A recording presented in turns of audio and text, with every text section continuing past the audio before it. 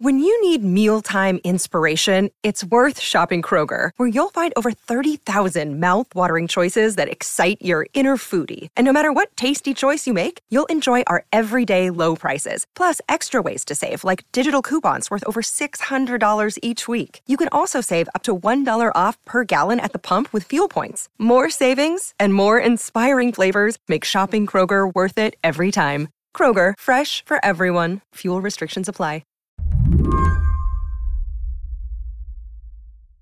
When the Russian warship Moskva sank last week in the Black Sea south of Ukraine, some 500 crew members were reportedly on board. On fire, badly damaged, listing with a huge column of smoke rising above, and the life rafts already deployed. Ukraine said it sank the warship with 2 Neptune missiles, which U.S. officials backed up. Russia claimed a fire on board caused ammunition to explode, damaging the ship. Russia's Ministry of Defense saying the ship lost its stability as it was towed to port after what they say was a fire on board, adding the ship sank in a stormy sea. At this point, Russia and Ukraine were locked in familiar positions in the information war. Russia made the next move. The Russian state held this big kind of ceremony for the surviving sailors and officers and whatever who were on the ship. And there were, 200 or 300 or so people kind of in this big line. I think it was in Sevastopol. You could see them all lined up, like hundreds of soldiers lined up, all getting their medals and being recognized and whatever. That's Eric Toller. He directs research and training for Bellingcat, the group that specializes in open source and social media investigations. You can think of him as a professional internet sleuth, but for journalism. I saw a lot of questions people had about this, especially considering Russia has not been the most truthful when it comes to this sort of thing, is, are these actually sailors? Are they just random people they grabbed off the street and, put in a uniform and, maybe all 500 crew members are dead and these are just, random actors they grab or random young men they grab to put on sailor uniforms and held the ceremony. That question, whether these were actual sailors who survived and how many, matters. It affects how the Russian public views the war. It affects Russian parents, some of whom have come forward after the sinking of the Moskva, demanding answers. That's where Eric comes in. He used facial recognition software to identify the men in the video through images in Russian social media. And it pops up either the account of the sailor or of most often their wife or girlfriend. And for the most part, they looked like they were legit. They were actually sailors from Sevastopol. I don't know if they were stationed to be on this ship. I don't have a lot of selfies taken on the missile cruiser, but I could tell these guys were clearly, most of the guys I searched, maybe, half dozen or so, were clearly sailors, and they were from the same town where this ship was operating out of.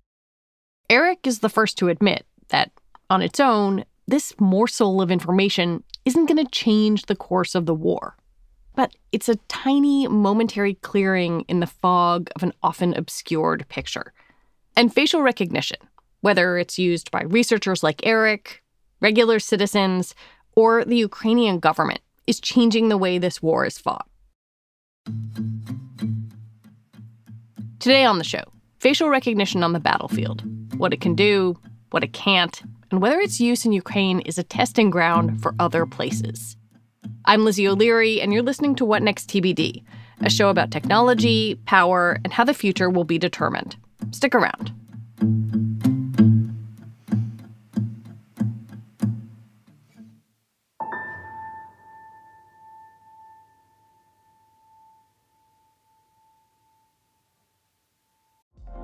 Apple Card is the perfect cashback rewards credit card. You earn up to 3% daily cash on every purchase every day.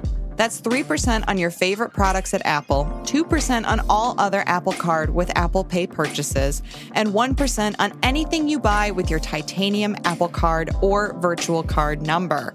Visit apple.co/card calculator to see how much you can earn.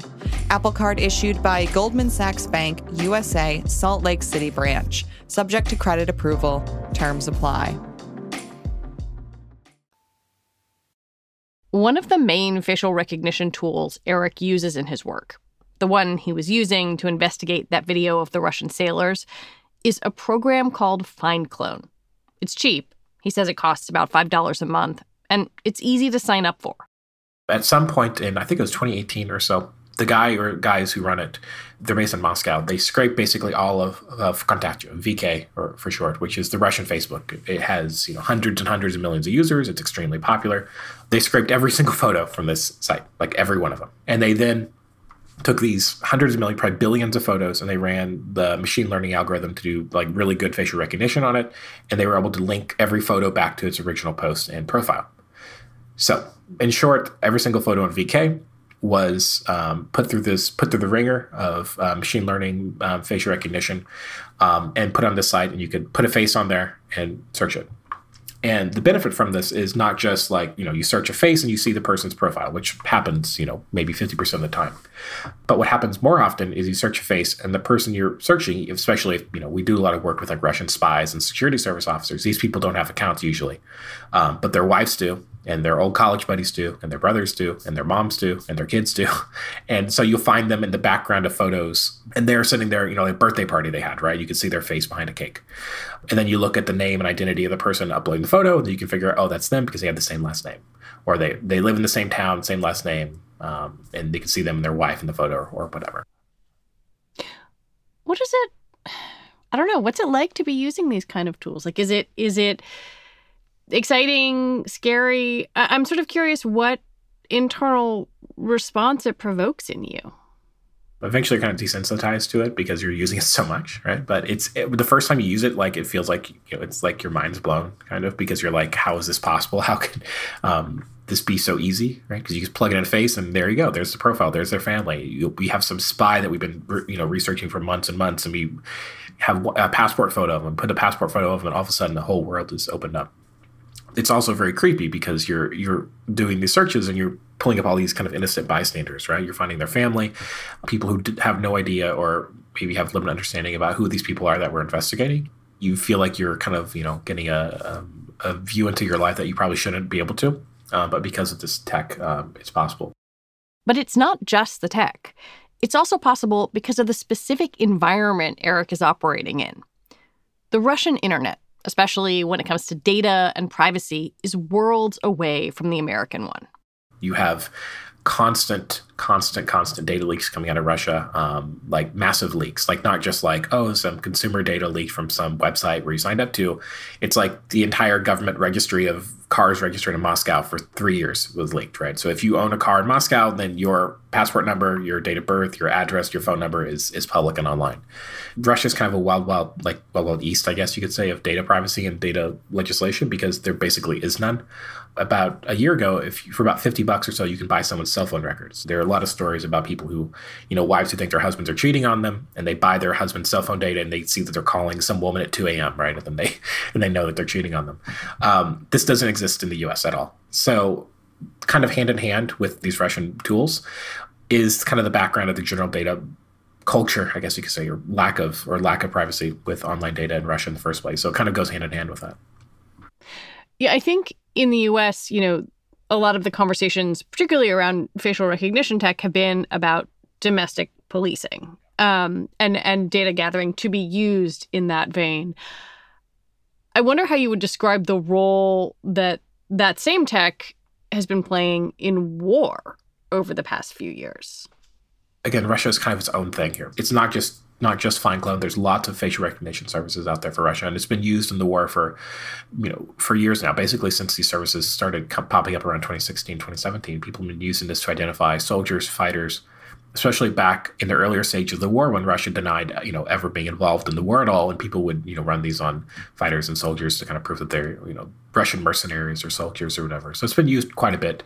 It's not quite apples to oranges when you compare how this is used by, U.S. police and government forces in the U.S. and probably the U.K. and Europe.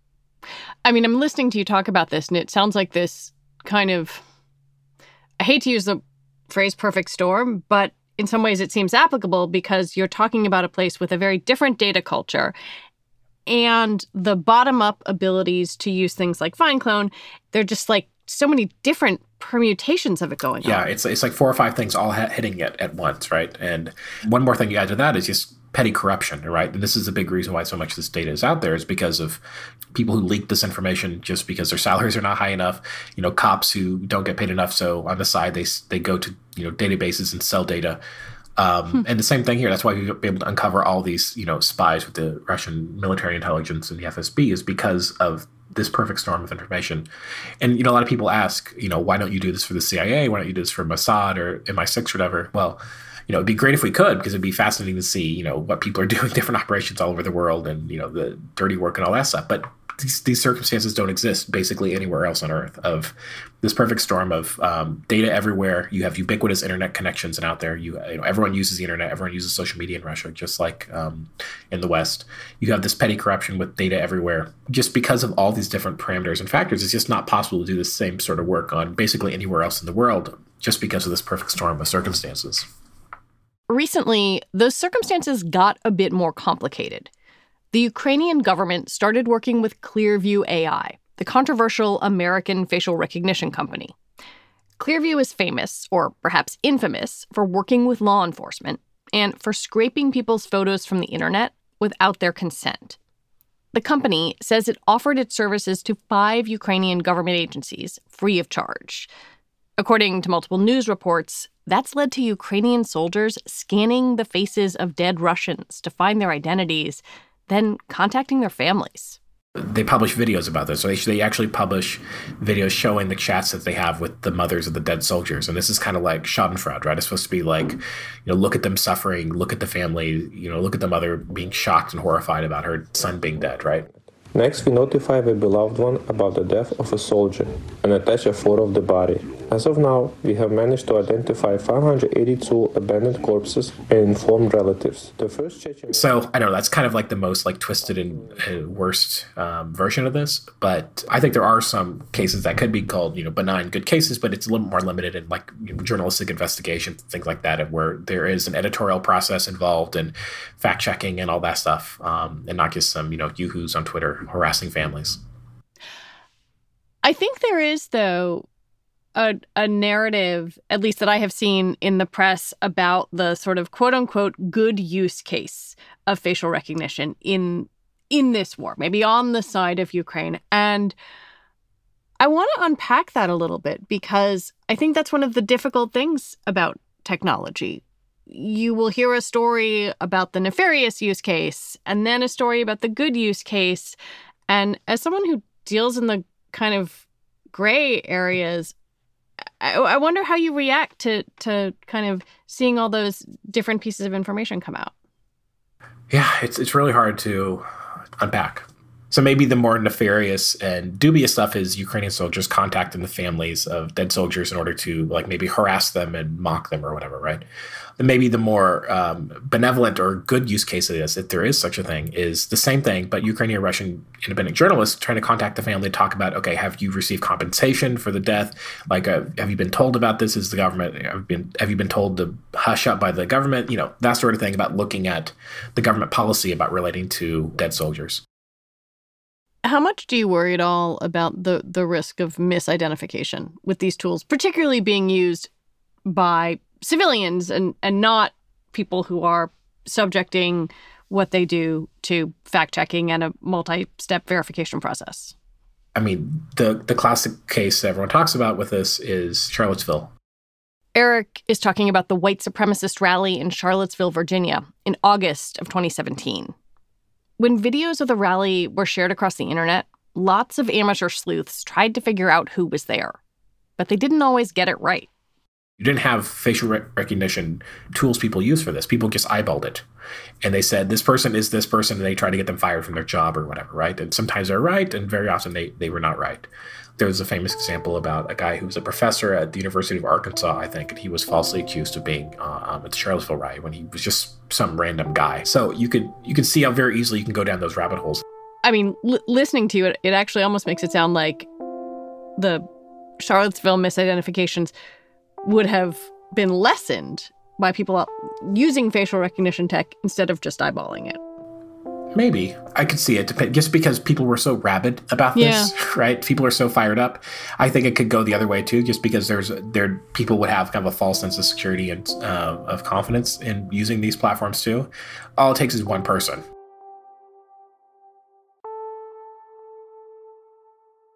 When we come back, what happens if Americans can get a cheap facial recognition tool, too?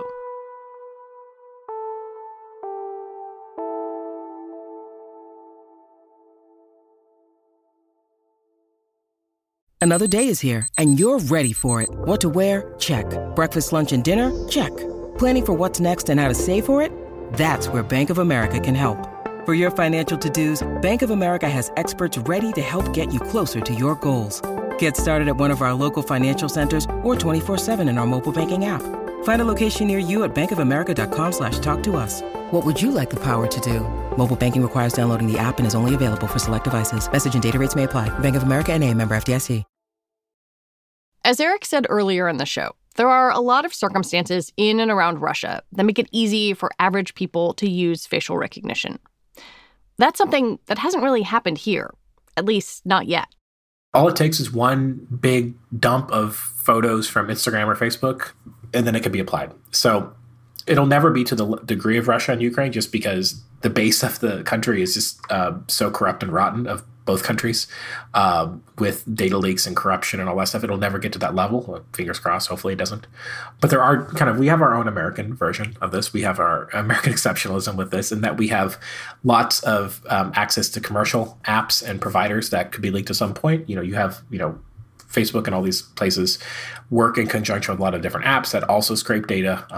There's a million examples of people buying commercial data. This is legal. It shouldn't be, but it's legal. You can buy people's geolocation data from different apps that track it. Most famously, or maybe infamously, there's an example of someone was able to buy the geolocation data that came from Grindr, and they used it to out a priest. I think it was a Catholic priest. Priest. Yeah, to out him.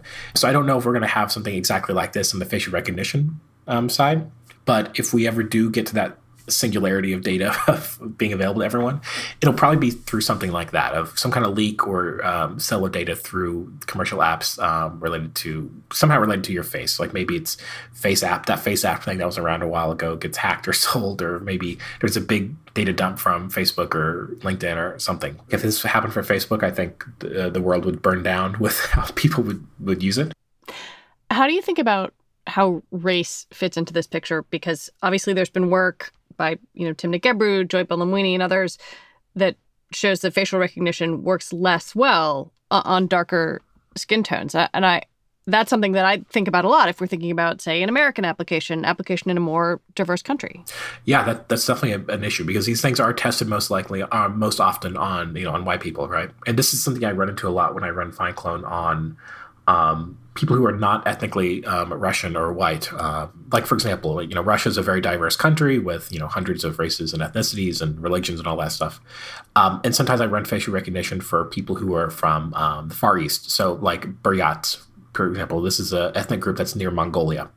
So I run facial recognition on them, and the results are much worse than if I were to run on an ethnically Russian person. If I run a facial recognition of a black person on FindClone, it'll bring up Barack Obama and NBA players, right? But that's mostly because it doesn't have a ton of there's not a lot of black people in Russia, right? That's what the AI was trained on. Exactly. So the data is just not as good. I'm struck by the tension between two things you said. Just number one is the sort of like, it's going to happen. These tools are going to be more widespread around the world. And if it happened with Facebook, the world would burn down.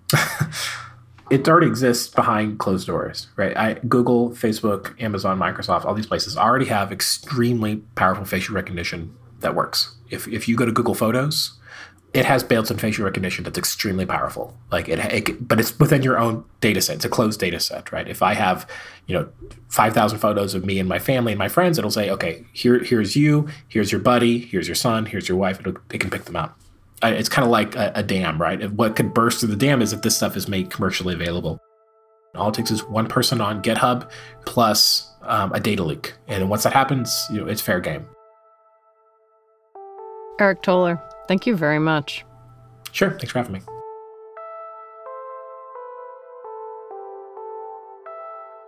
Eric Toller is the Director of Training and Research at Bellingcat. That is it for the show today. TBD is produced by Ethan Brooks. We're edited by Tori Bosch.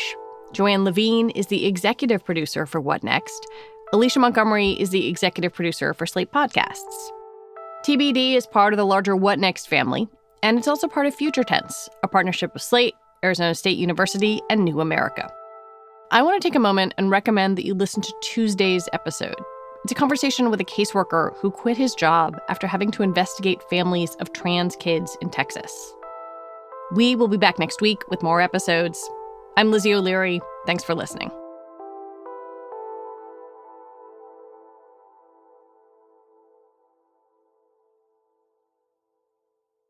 Hello, it is Ryan, and I was on a flight the other day playing one of my favorite social spin slot games on ChumbaCasino.com. I looked over at the person sitting next to me, and you know what they were doing? They were also playing Chumba Casino. Coincidence? I think not. Everybody's loving having fun with it. Chumba Casino is home to hundreds of casino-style games that you can play for free anytime, anywhere, even at 30,000 feet. So sign up now at ChumbaCasino.com to claim your free welcome bonus. That's ChumbaCasino.com and live the Chumba life. No purchase necessary. VGW Group. Void where prohibited by law. See terms and conditions. 18+.